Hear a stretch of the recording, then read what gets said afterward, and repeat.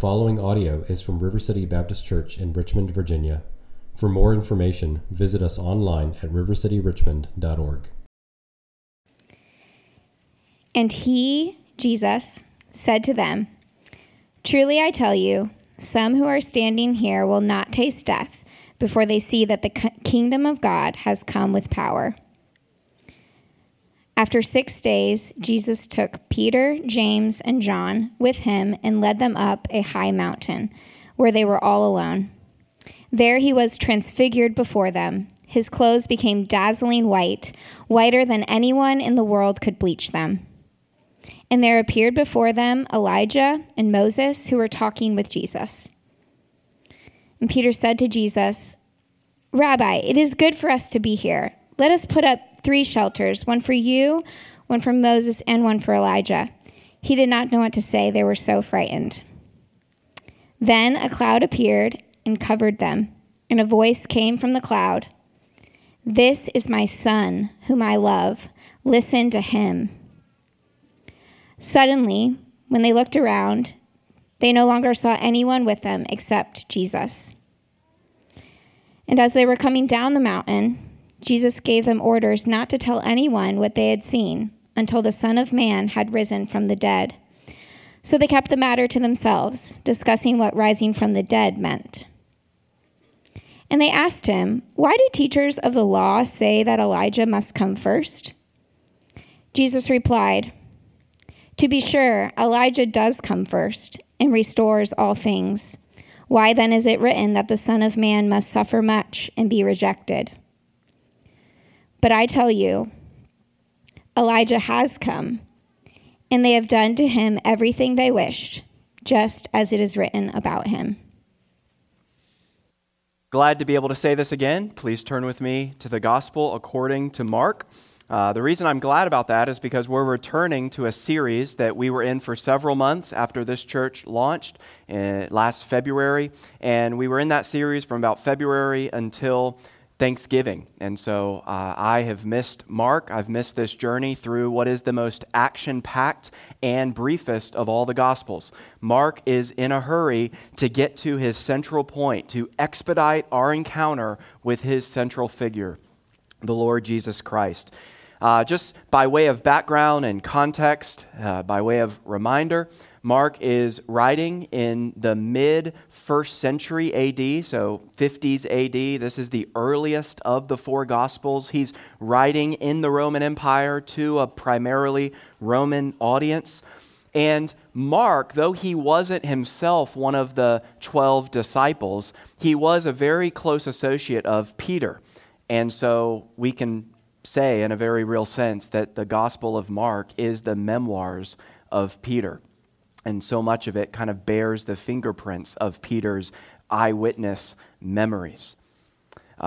Mark, as we've seen, is broken up roughly into, it's 16 chapters, but it's broken roughly into the first 8, which focus on who Jesus is. We saw that on page after page in the first 8 chapters. It was a display, a showcase of who this man is. And then there was a turning point, a hinge, a pivot near the end of chapter 8 when the Apostle Peter confessed Christ, Jesus, as the Messiah. And that launched us into another journey that's going to carry us more and more under the shadow of the cross for the final 8 chapters as we see not just who Jesus is, but ultimately and most importantly, what he has come to do. Here's what I think is the main idea of our passage this morning, Mark chapter 9, verses 1 to 13. The main idea of the passage and therefore the main idea of this message. Jesus stands alone. Jesus stands alone as God's perfect man and man's perfect God. Behold his glory. Jesus stands alone as God's perfect man and man's perfect God. So behold his glory. We'll think about this in 3 points as we make our way through these verses. First, the display We'll see that in verses 1 to 3. Second, the declaration, verses 4 to 8. And finally, the descent, verses 9 to 13. The display, the declaration, the descent. Look first at verse 1, the display. And Jesus said to them, that is his disciples, to his disciples and to the crowd, truly I say to you, truly I tell you, some who are standing here will not taste death before they see that the kingdom of God has come with power. This isn't an easy prediction to understand. Throughout Christian history, many interpretations have been suggested. And I'll admit, I'm not 100% confident what Jesus means, but I'm most inclined to see this as a reference to what immediately follows, the scene we're about to look at. And one of the reasons I think that is because it's not just Mark who structures things like this, but Matthew and Luke also place this prediction immediately before the scene we're about to look at, which I don't think is incidental. So verse 2, after 6 days, Jesus took Peter, James, and John with him. So that's his innermost circle of disciples. He took them with him and led them up on a high mountain where they were all alone. There, he was transfigured before them. His clothes became dazzling white, whiter than anyone in the world could bleach them. It's a blinding scene. You almost have to squint to envision it. And what's going on? Well, that word transfigured there, that's from the Greek word metamorpheo, from which we get metamorphosis. What we're staring at here is a unique moment in Christ's earthly ministry when his heavenly glory burst forth.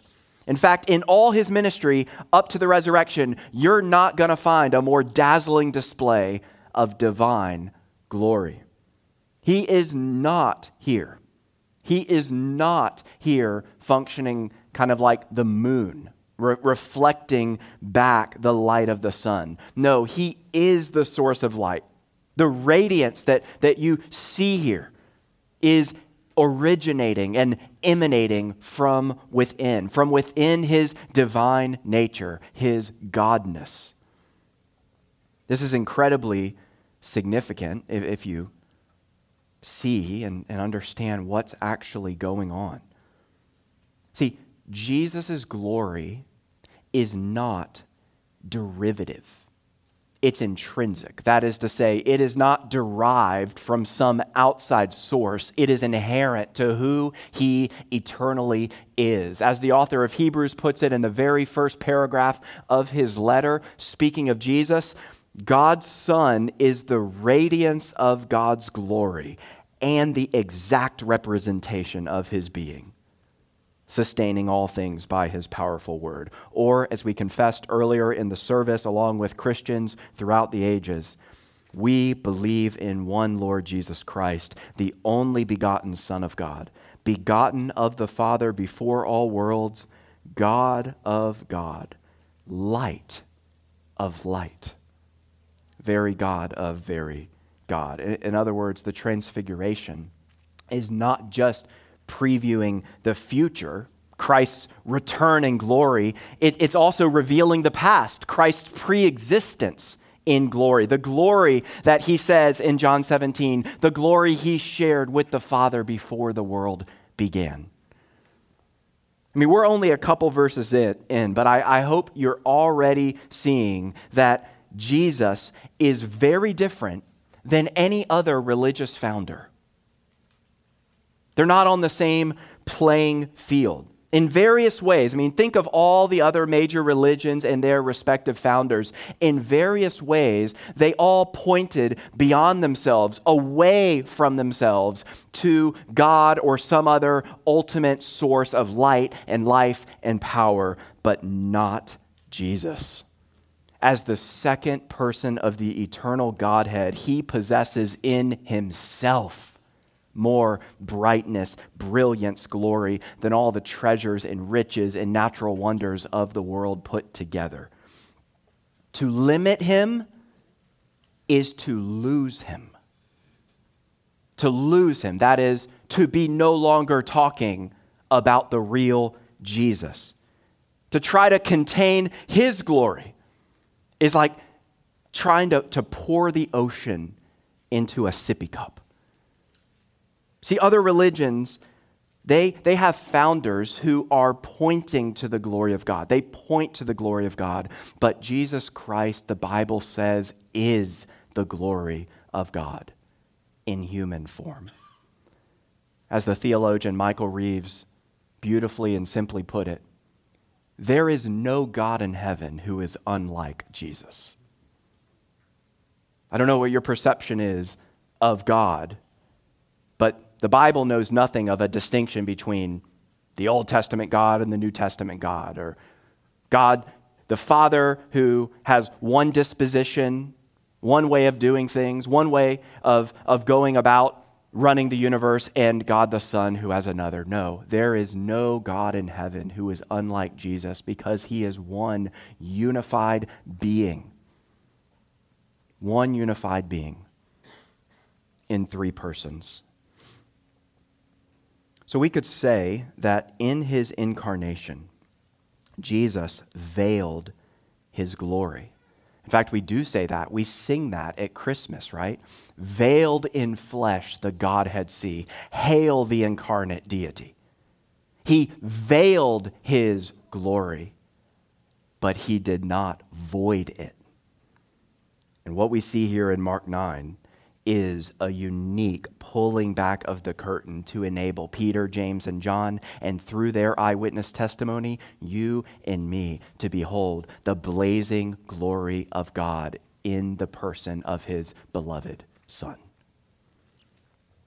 Now, I realize this story is really bizarre. Like this is fantastical. This is the kind of thing that feels like it's the Bible's version, kind of an ancient version of Star Wars or something. I mean, you may be thinking, if you're skeptical toward the Bible, toward the historical reliability of the Bible, you may be thinking, man, of all Sundays for me to come, of all stories to have to hear, this is among the easiest for me to dismiss as non-historical legend. But friend, might I submit to you that the logic actually cuts the other way? I mean, think about it like this.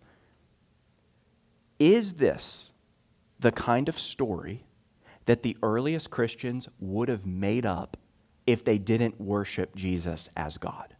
Or if they were trying to concoct some believable hoax? I don't think so. If you know much about first century Jewish culture, if you're trying to convince people and win people to your cause, I don't think the way you're going to go about it is to say, hey, you know your national heroes, Moses and Elijah, the law and the prophets? Yeah, they've been totally eclipsed by our carpenter from Nazareth. See, counterintuitively, I think the bizarreness of this story actually gives it a ring of authenticity. Because otherwise, I just don't see how it would have been a natural or convenient thing to make up and insert. Sometimes modern folks assume ancient people were just kind of gullible, right? Ancient people, pre-scientific age, they just had a way of kind of finding miracles around every corner. But notice here, Peter, James, and John don't react by saying, our rabbi's glowing, of course. No, this was not ordinary. Miracles, by definition, are not ordinary. This wasn't just a figment of their imagination. It left an indelible impression on their lives. How do we know that? Because nearly 40 years later, Peter is still referencing it, still looking back to this event as having a decisive effect in his life. Flip back to our scripture reading on page 8 of your service guide. 2 Peter chapter 1. He's speaking for himself roughly 4 decades later. He's speaking for himself and for James and John when he writes, starting in verse 16, "For we did not follow cleverly devised stories." So even right there, he's anticipating a skeptic's objection. He knows this sounds crazy because it is crazy. And so he says, "For we did not follow cleverly devised stories when we told you about the coming of our Lord Jesus Christ in power. But we were eyewitnesses of his majesty. He received honor and glory from God the Father when the voice came to him from the majestic glory, saying, 'This is my Son whom I love, with him I am well pleased.' We ourselves heard this voice. We heard this voice that came from heaven when we were with him on the sacred mountain." Now, just think about what Peter, when he wrote this letter, and what those earliest Christians in the Roman Empire were enduring, knowing that they were going to face extreme opposition, extreme persecution for their faith. How kind of the Lord was it to give Peter, James, and John this singular experience, this glimpse of divine glory that would carry them through some of the darkest of times. Now, if you're thinking, well, that's great for them, but I don't have a transfiguration experience. I mean, I can see how that helped them, but what about me? I've never gotten to ascend a mountain and see the transfigured majesty of my Savior. Peter anticipated that very feeling. Look at what he says next. Verse 19, we're still in the scripture reading, page 8. "We also have the prophetic message." So he's not finally saying you need to rely on transcendent experiences. He's saying we also have the prophetic message, that is the scripture, as something completely reliable. Not less reliable, completely reliable, and you'll do well to pay attention to it as to a light shining in a dark place until the day dawns and the morning star rises in your hearts. Do you hear the echo there of the psalmist? Your word is a lamp to my feet and a light to my path. In other words, Peter is saying, brothers and sisters, the Bible is your burning bush. The Bible is your mount of transfiguration. As God's sufficient word, you have everything you need. Your Bible is sufficient, and it's even more reliable because it's not some momentary experience. It's with you all the time. Cling to it like a lamp. Rely on it, Peter's saying, and live in its light. The display. Number 2, the declaration. Verse 4. "And there appeared before them Elijah and Moses, who were talking with Jesus." So the scene gets even crazier.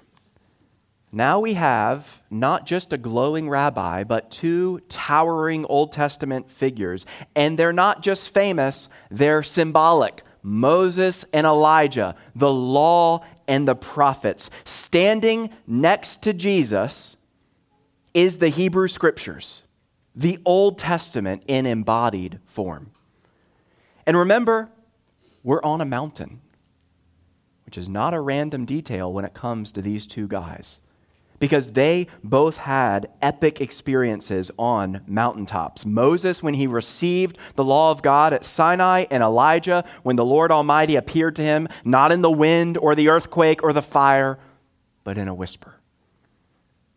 And of course, after that Sinai encounter, Moses was so shining with the reflected radiance of God that he had to cover up. He had to veil his face so that it wouldn't blind the people of Israel. And that was just reflected light.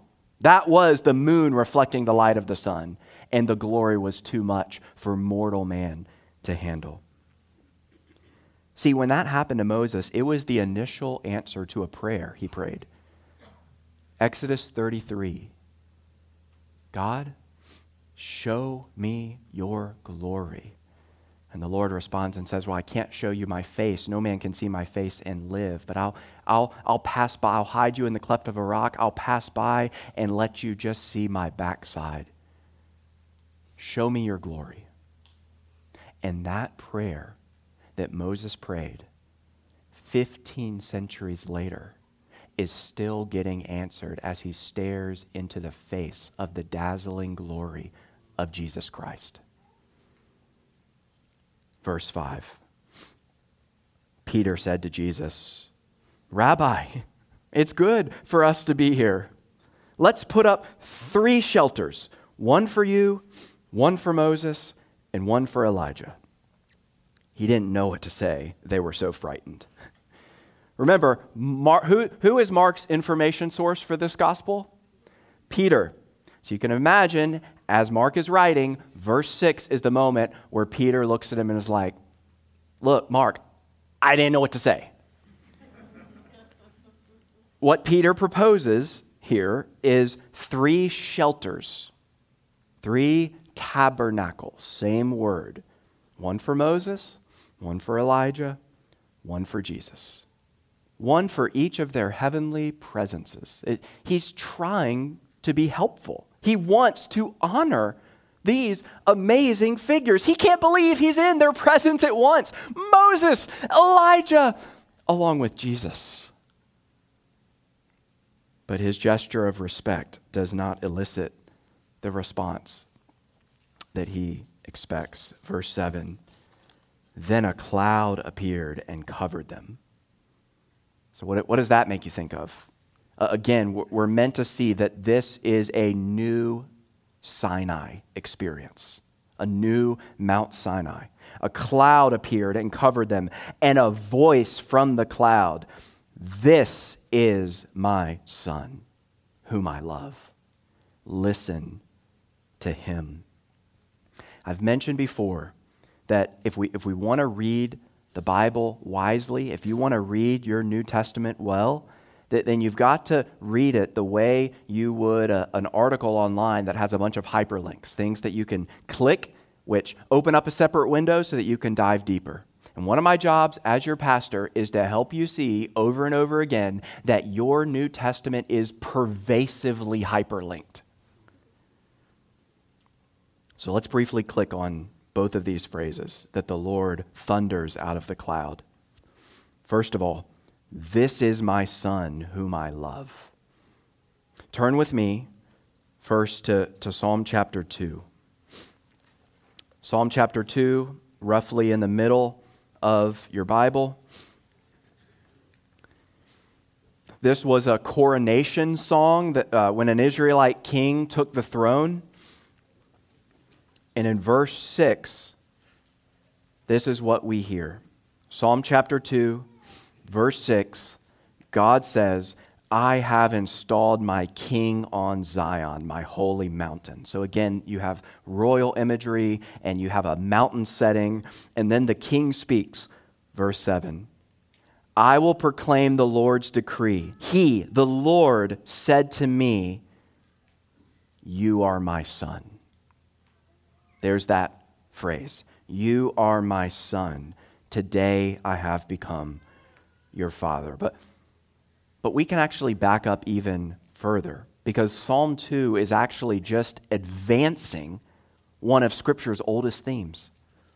In the Garden of Eden, Adam was created and installed as a royal son of God. And when he and Queen Eve, when they failed to obey God, everything in the universe began to splinter apart. Now, fast forward from the Garden of Eden and the fall into sin, several centuries, God raises up Moses to deliver the Israelites out of grinding oppression in Egypt. Turn with me to Exodus chapter 4. Second book in the Bible, Exodus chapter 4. Look how God instructs Moses. Look at the language he uses. Exodus 4:22. Then say to Pharaoh, this is what the Lord says, Israel is my firstborn son. And I told you, let my son go so he may worship me. But you refused to let him go, so I will kill your firstborn son. Adam is a son of God. Israel is a son of God. Now turn to 2 Samuel 7. 2 Samuel chapter 7. This is a load-bearing chapter. You should know when you hear, if you're a Christian. If you're not a Christian, I don't expect this to ring a bell. But if you're a Christian, when you hear 2 Samuel 7, that should ring a bell. That should not sound unfamiliar. 2 Samuel 7. I'll show you why it's so vital. God is swearing a promise to King David. And in the middle of verse 11, 2 Samuel 7:11, we read this. The Lord himself will establish a house for you. That is a dynasty for you. 2 Samuel 7:12. When your days are over and you rest with your ancestors, I will raise up your offspring to succeed you, your own flesh and blood, and I will establish his kingdom. So it's talking about Solomon, his son. Verse 13, he is the one who will build a house that is a temple for my name. And now get what he said. Get this. Get what God says next. I will establish the throne of his kingdom forever. In other words, I'm now looking beyond Solomon because this covenant promise is eternal. David, there will be a king from your line, from your lineage, who will sit on the throne forever. Verse 14, I will be his father, and he will be my son. Which is why in Psalm 2, which we looked at, in Psalm 2, verse 7, heaven's words of coronation thunder to the king, you are my son.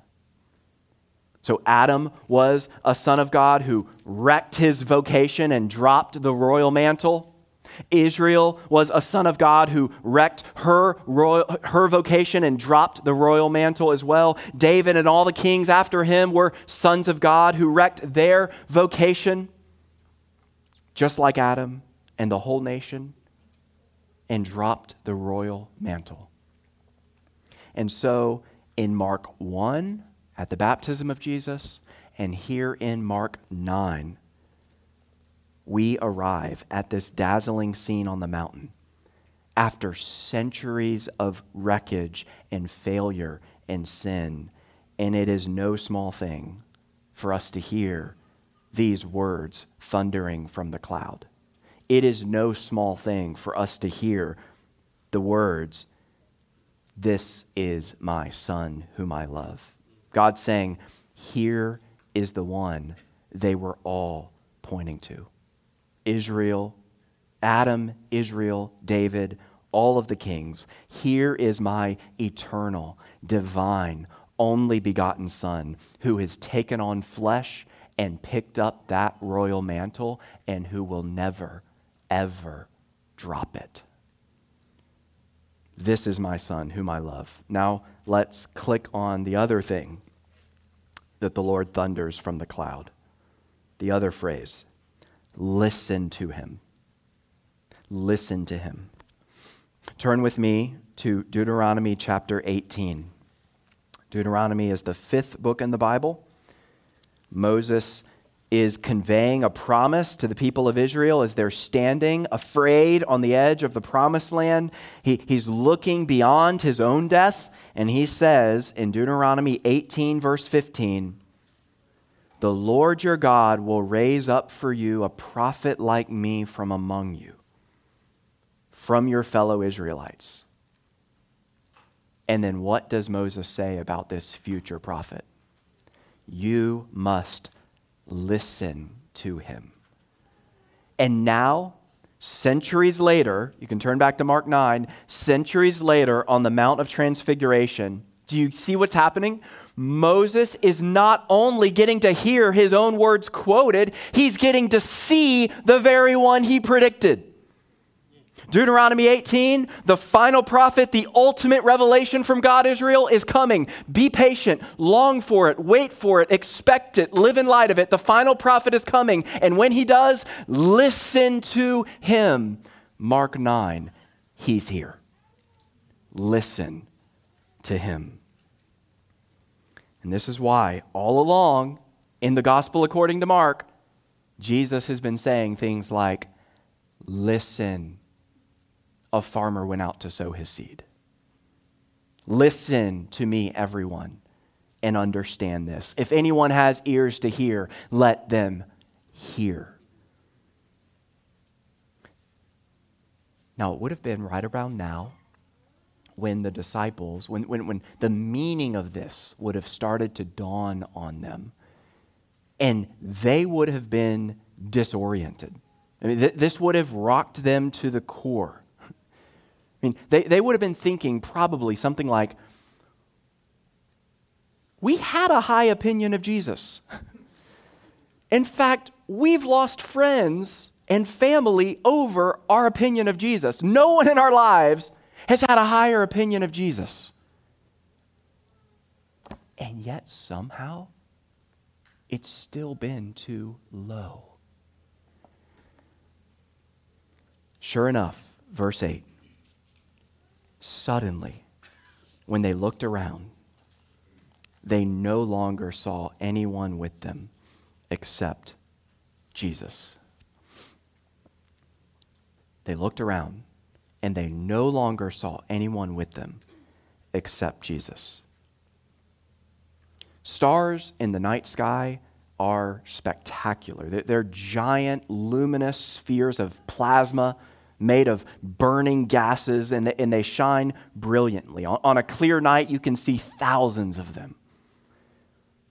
But there's a reason why, if we walked outside right now, we wouldn't see any of the stars. And that's because the ultimate one, the sun, rose this morning. It is risen and is outshining them all. And what occurs every single morning when the sun causes the stars to disappear has happened in the spiritual realm. That's what verse 8 is about. The law and the prophets, poof, gone. All that's left in their place is the fulfillment.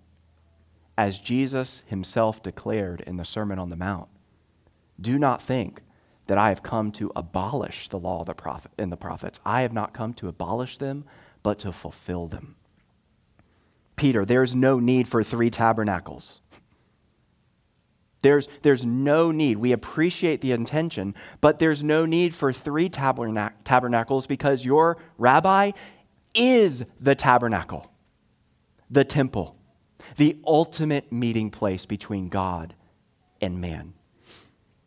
The only one remaining on the mountain in verse 8 is the prophet to end all prophets, the priest to end all priests, the King of kings and Lord of lords. And here's the application. Don't you dare try to place him on equal footing with anyone else.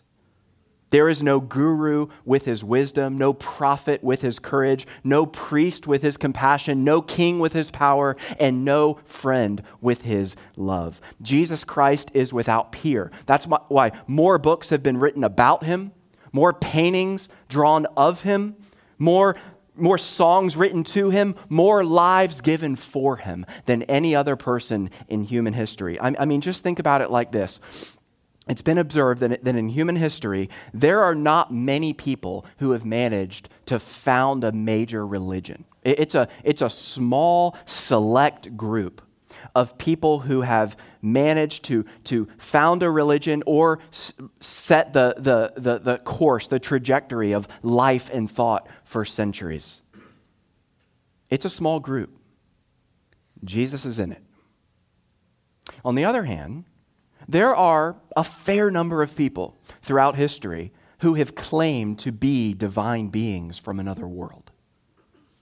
Okay? So you have this really small group of people who have set the course of life and thought for centuries, who have founded a major religion, and you have this larger group of people who have claimed to be God. Do you realize that only one person in history is a member of both groups? Only one person in history has claimed to be God and managed to get people to believe it. See, history is filled with people who have done one or the other, except for this carpenter from an obscure backwater in the Roman Empire who backed up radical divine claims with the most compelling human life, not only before his death, but also after, which is why some 2 billion people around the world this morning are worshiping him as God. No one holds the place Jesus holds. Friend, if you have, this means that if you have a kind of Mount Rushmore approach to spirituality, and Jesus is just one of many faces that you are content to revere, then you haven't looked carefully enough at his claims or his life, not to mention his death or resurrection. The most important thing you could hear today, if you're not yet a follower of Jesus, is that you need to listen to him. You need to listen. You need to obey the words of God thundering from the cloud in Mark chapter 9 and listen to Jesus when he says, the kingdom of God has come near. Repent and believe the gospel. Repent and believe the good news. And if you turn from your sin this morning and place your trust in Christ, who died in the place of rebels and rose to give them eternal life, then the Bible promises that you will be saved and restored to a right relationship with the God who made you. See, Peter, James, and John caught a glimpse of divine glory as it kind of burst forth in a moment. But if you're a disciple of Christ by faith, then the day is coming when you will see him in his beauty. You will behold him face to face. And in a very real sense, you too will be transfigured. You will shine like the sun in the sky. As the Apostle John, who was on the mountain, says in 1 John 3:2, dear friends, now we are children of God, and what we will be has not yet been made known. But we know that when Christ appears, we shall be like him, for we shall see him as he is. This is why our call to worship at the very beginning of the service on page 4 was Psalm 34, verse 5. Those who look to him, that is to God, are radiant. Think about that imagery. Those who look to him are radiant. Their faces are never covered with shame. This is relevant to everyone, but especially to you, teens, young people. Do you know what that verse is saying? True beauty is found not in how you look, but in where you look. Those who look to him are radiant. Their faces are never covered in shame. The display, the declaration, and finally, the descent. Verse 9. As they were coming down the mountain. So just imagine the dialogue going on at this point after that ultimate literal mountaintop experience. Peter, why'd you say that thing about the shelters? I don't know. I didn't know what to say. Yeah, did it occur to you to not say anything? No, exactly, it never does. But seriously, then the conversation would move beyond the ribbing and move toward, but can you all believe what we just heard and saw? As they were coming down the mountain, Jesus gave them orders not to tell anyone what they'd seen until the Son of Man had risen from the dead. This is not the first time Mark has reported this kind of instruction. It's not that Jesus is afraid of people finding out who he is. It's that he doesn't want them to misconstrue who he is. See, many Jews at the time were expecting the Messiah to be this kind of political freedom fighter. And even the disciples didn't yet get it. They got half of it. They loved realizing that their rabbi was actually the long-awaited Messiah, but they hadn't fully reckoned with the path of suffering that lay ahead. They hadn't yet come to terms. See, even if they were connecting some of the dots and saying, okay, Adam dropped the royal mantle. Our nation, Israel, has dropped the royal mantle. Even the great King David and the kings after him have dropped the royal mantle. They hadn't come to terms with the fact that for Jesus to carry that royal mantle would entail carrying a Roman cross. Verse 10, so they kept the matter to themselves, discussing what rising from the dead meant. Now, what's going on with this? It's okay if you're a little confused. Didn't Jews expect a resurrection? Didn't they have a category for resurrection? Why are the disciples so befuddled on this point? Why does it say that they're discussing what rising from the dead means? Well, to answer the question, did they have a category for resurrection? Well, the answer is yes and no. Yes and no.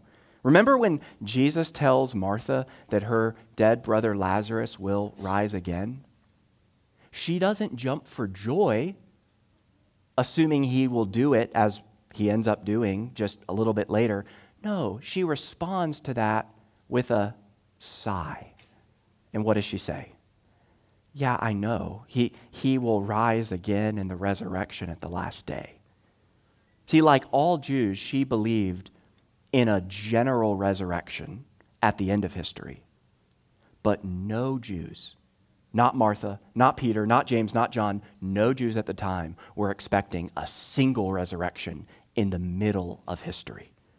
Even the most devout believer wouldn't have imagined that one person could be raised before the end of time. Which, by the way, is one of many reasons why I find the resurrection of Jesus historically plausible. Because no one was expecting him to be raised. Jews didn't even think the Messiah could possibly die, much less get up again. This was inconceivable. This was an inconceivable thought, unless it actually happened. Verse 11, and they asked him, why do the teachers of the law say that Elijah must come first? It's obvious why they mention Elijah. They just saw the guy on the mountain. But they're asking about this widespread belief based on how the Hebrew Scriptures ended. Last two chapters of the Old Testament. Malachi chapter 3, the Lord says, I will send my messenger who will prepare the way before me. Malachi 4, even more specific, very last chapter of the Old Testament. See, I will send the prophet Elijah to you before that great and dreadful day of the Lord comes. So for 400 years, the Jewish community had been anticipating the return of Elijah before the coming of the Messiah. Verse 12, Jesus replied, to be sure, Elijah does come first and restores all things. Why then is it written that the Son of Man must suffer much and be rejected? But I tell you, Elijah has come, and they've done to him everything they wished, just as it is written about him. He's saying Malachi's prophecy has been fulfilled in John the Baptist. That's why back in chapter 1, remember, we encountered John in the wilderness wearing weird stuff and eating weird stuff because he was stepping into that prophetic expectation, embodying the ministry of Elijah and functioning as a forerunner for the one whose sandals he said he wasn't even unworthy to stoop down and untie. And John the Baptist had one sermon, if you remember, just one sermon. Israel, turn around. Make a U-turn. You need to repent and come back and be cleansed. And how did things go for him? How did things go for this bold, eccentric wilderness prophet? He got his head cut off. And Jesus says, Elijah has come, and they've done to him everything they wished. Well, in conclusion, look at the question Jesus poses. Look again at the question he poses at the end of verse 12. Why then is it written that the Son of Man must suffer much and be rejected? What is he getting at with this question? He's drawing a parallel between John the Baptist's fate and his own. See, throughout this series, I have contained myself. I have displayed great self-discipline in not taking you to a lot of parallel accounts in other Gospels, because I want Mark to speak for himself. I want to read Mark on his own terms. But I'm going to break my own rule, because I can't resist pointing out one small detail that Luke adds for us. When Luke reports that Jesus, Moses, and Elijah are conversing on the mountain, he actually tells us the topic of conversation. Luke 9:31. They spoke about Jesus' departure, which he was about to bring to fulfillment at Jerusalem. They spoke about Jesus' departure, which he was about to bring to fulfillment at Jerusalem. Do you know what the word departure is in Greek? Exodon. It's the word for Exodus. That is, Jesus was discussing with the law and the prophets his own death and the new exodus it would accomplish, not from Egypt or Assyria or Babylon, but an exodus from the ultimate, deepest bondage of sin, Satan, and death. See, for all the breathtaking brightness of this story in Mark chapter 9, it ends on a dark and ominous note. Eternal glory is coming, and the transfiguration previews it when King Jesus will split the skies and return to make all things new and to usher in his kingdom. But not yet. The dazzling, radiant future, that dazzling, radiant future is not possible. It's not available if the king is not first nailed to a tree and buried in a borrowed tomb and raised in resurrection life. Jesus Christ is too spectacular to be placed among other wannabe gods in your life. Don't confine him. Don't confine Jesus this week to some kind of pantheon of your own making. Because if this passage teaches us anything, friend, it's that the throne of the universe only has seating for one. Let's pray.